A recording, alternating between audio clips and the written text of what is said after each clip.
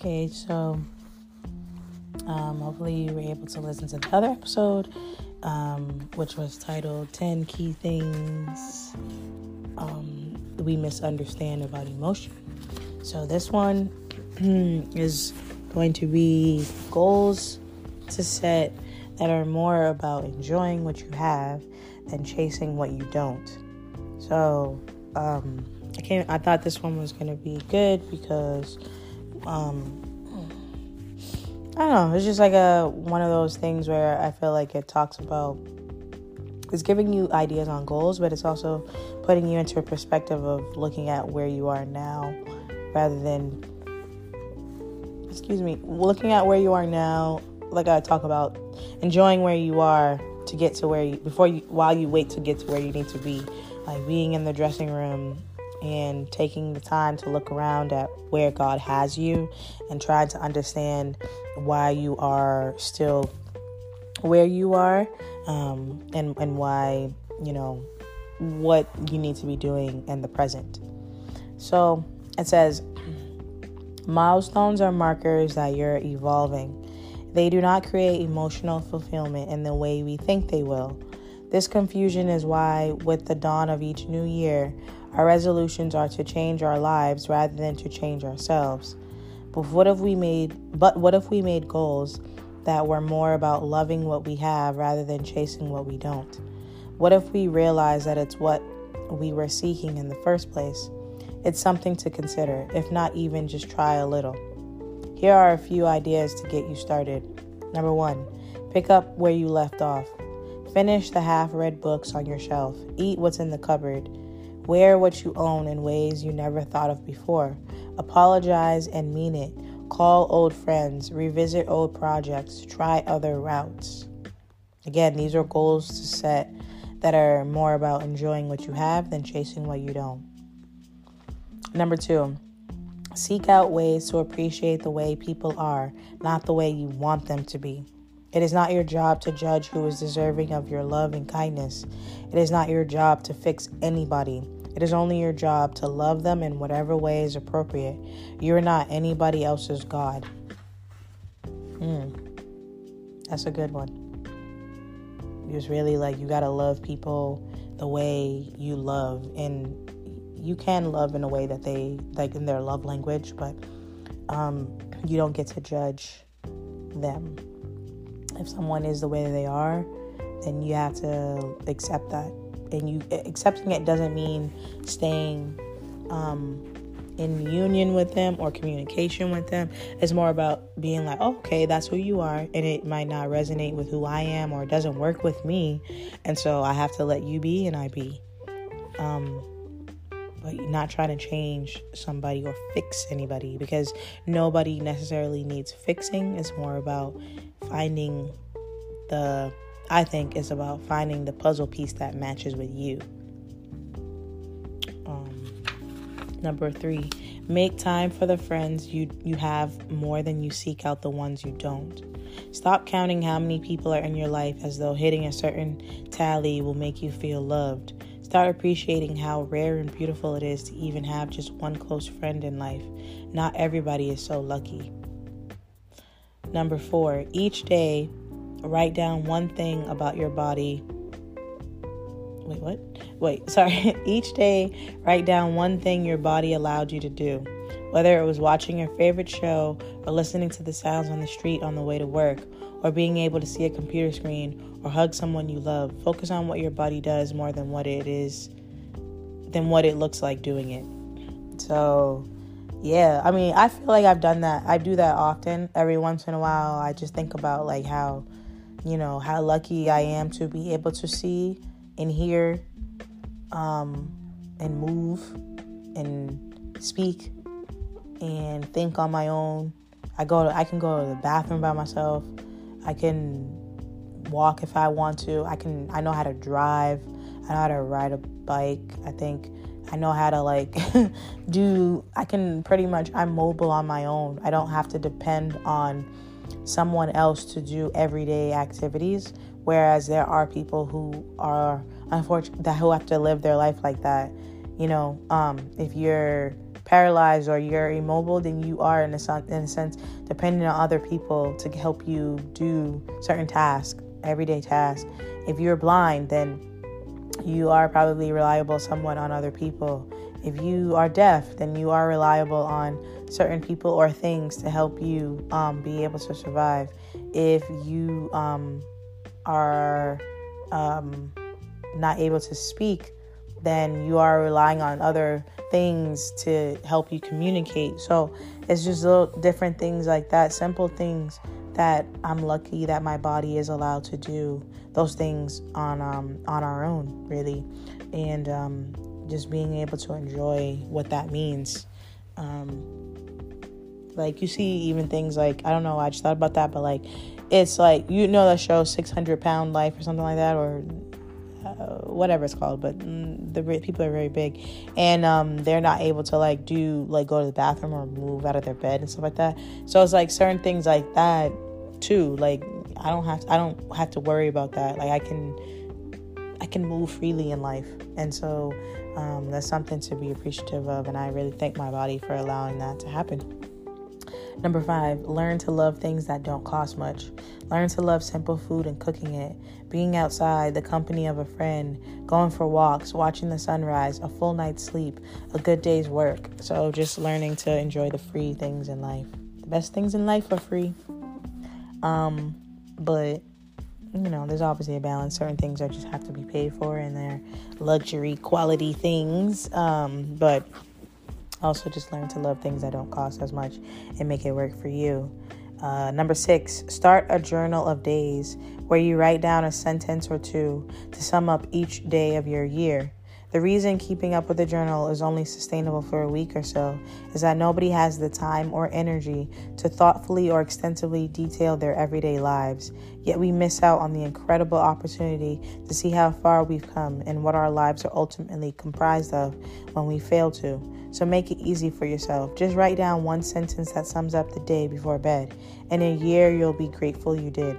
That's kind of cool. It's actually a way to write a book too, in a sense, right? Or at least allow you to, at the end of the year, be able to look back and see how your year was. Because as much as we have memory and stuff like that, you can't remember everything from the whole year.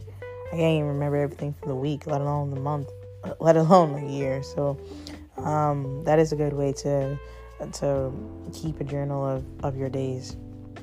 Number 7, find meaning and joy in the work you do, not the work you wish you did. Finding fulfillment in work is never about pursuing your idea of what your purpose is. It is always about infusing purpose into whatever it is you already do. So yeah, I mean, maybe it's not about always finding your purpose, but making your purpose a part of where you are while you try to get to where you feel like you need to be. Number 8, start your own holiday traditions. Make the most special days of the year reflect who you are and what you love and how you want to celebrate your life. I definitely agree with that. Starting your own holiday traditions. It's good to pass down certain traditions, but if it doesn't work for you, then you can start your own. Number 9, do a spend cleanse where you only use what you have for a period of time. At once, teach yourself the art of denying immediate gratification for the sake of something more important, and show yourself that you are already everything you need, or at least more than you think you do, even when it doesn't feel like it. So spending within your means, taking time to kind of step back on spending and appreciate what you have, and you already have what you need.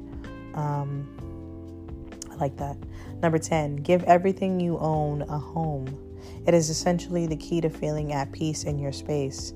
Go through your belongings and only keep what's purposeful or beautiful to you, and then assign each of these things a home or a space to return to each night.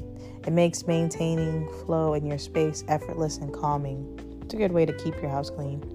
Everything has a home, but I feel like that can be, you have to be careful with that. I feel like you can be kind of nitpicky. You can become kind of nitpicky, and I think also you have to just kind of just do what works for you. A lot of the times I go with the flow when it comes to that. I'll go into times where I'm like, all right, I got to clean up, and I clean up my house. But other times I'm just like, oh, I'm not really saying I'm making a mess, but I don't feel like I have to put things back where they quote unquote belong. I think my things belong wherever in my house, because my things are a part of me, and my home is their home. So, sometimes I'll put my laptop on the floor. Sometimes I'll put it, I always put it on the floor, but no. Sometimes I'll put it on the desk. So yeah, like, my house the laptop belongs here just as much as I do. So, it's just an example, but certain things I do put back. Like, I never put my purse on the floor. It's just a superstition. You don't put your wallet and stuff on the floor. You're trying to go broke. And certain things I had to put back where I found them, because then I won't remember where they are. Like my glasses, I find that I typically put them in random places, and then when I can't find my glasses, it's like a big thing. But yeah, certain things, do what works for you. Number 11, learn to live within your means. No matter how much money you make, your percentage habits will remain the same.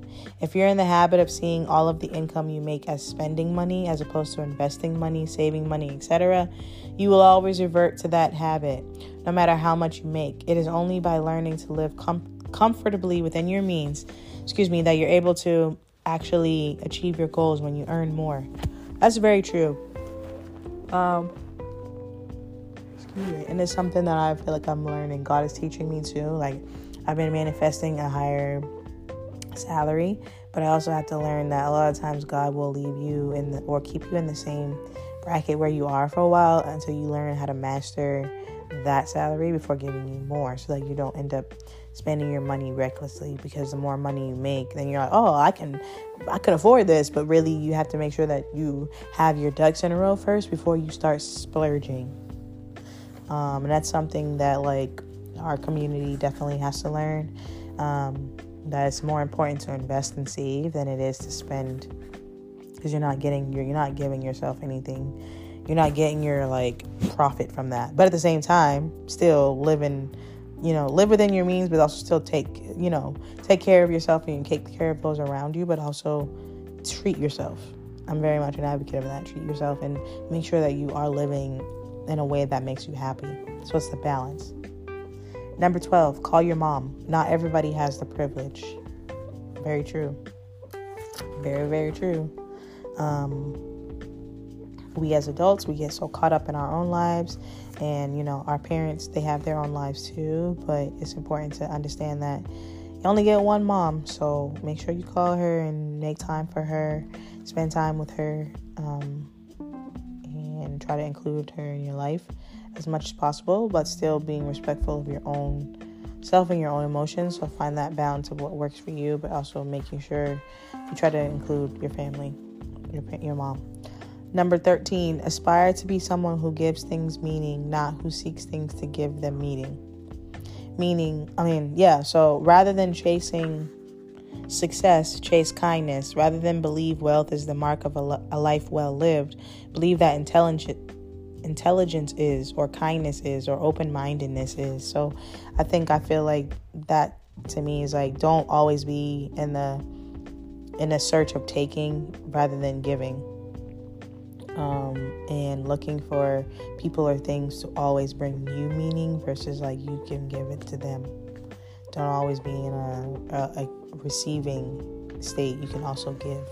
Don't be stingy and chase things in a stingy manner. Number 14, do the most important things immediately in the morning. Give your energy to what matters most when you have the most of it. It also helps you define what really matters to you.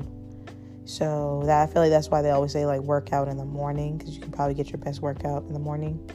I can't do that, so I can't even front, but I can do that. I used to do that, but I feel like I said, doing the most important things in the morning. So taking care of business in the morning, whether that be getting up, cleaning your house, or doing your laundry, stuff like that. Do it when you have the most energy. Number 15, shed what no longer serves you. Teach yourself to let go of the big things by learning to let go of the little ones. It is easier to bypass thoughts and emotions that are negative in nature when you're able to release belongings and objects with negative associations. So I know I've talked about that a lot, and this podcast is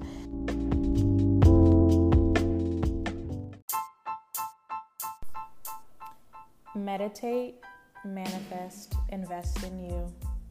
Join me on my spiritual journey as I elevate myself and like-minded listeners to a higher level mentally, physically, and spiritually. Thank you for listening. This is Black Hippie Lounge, and I am your host, Chanel.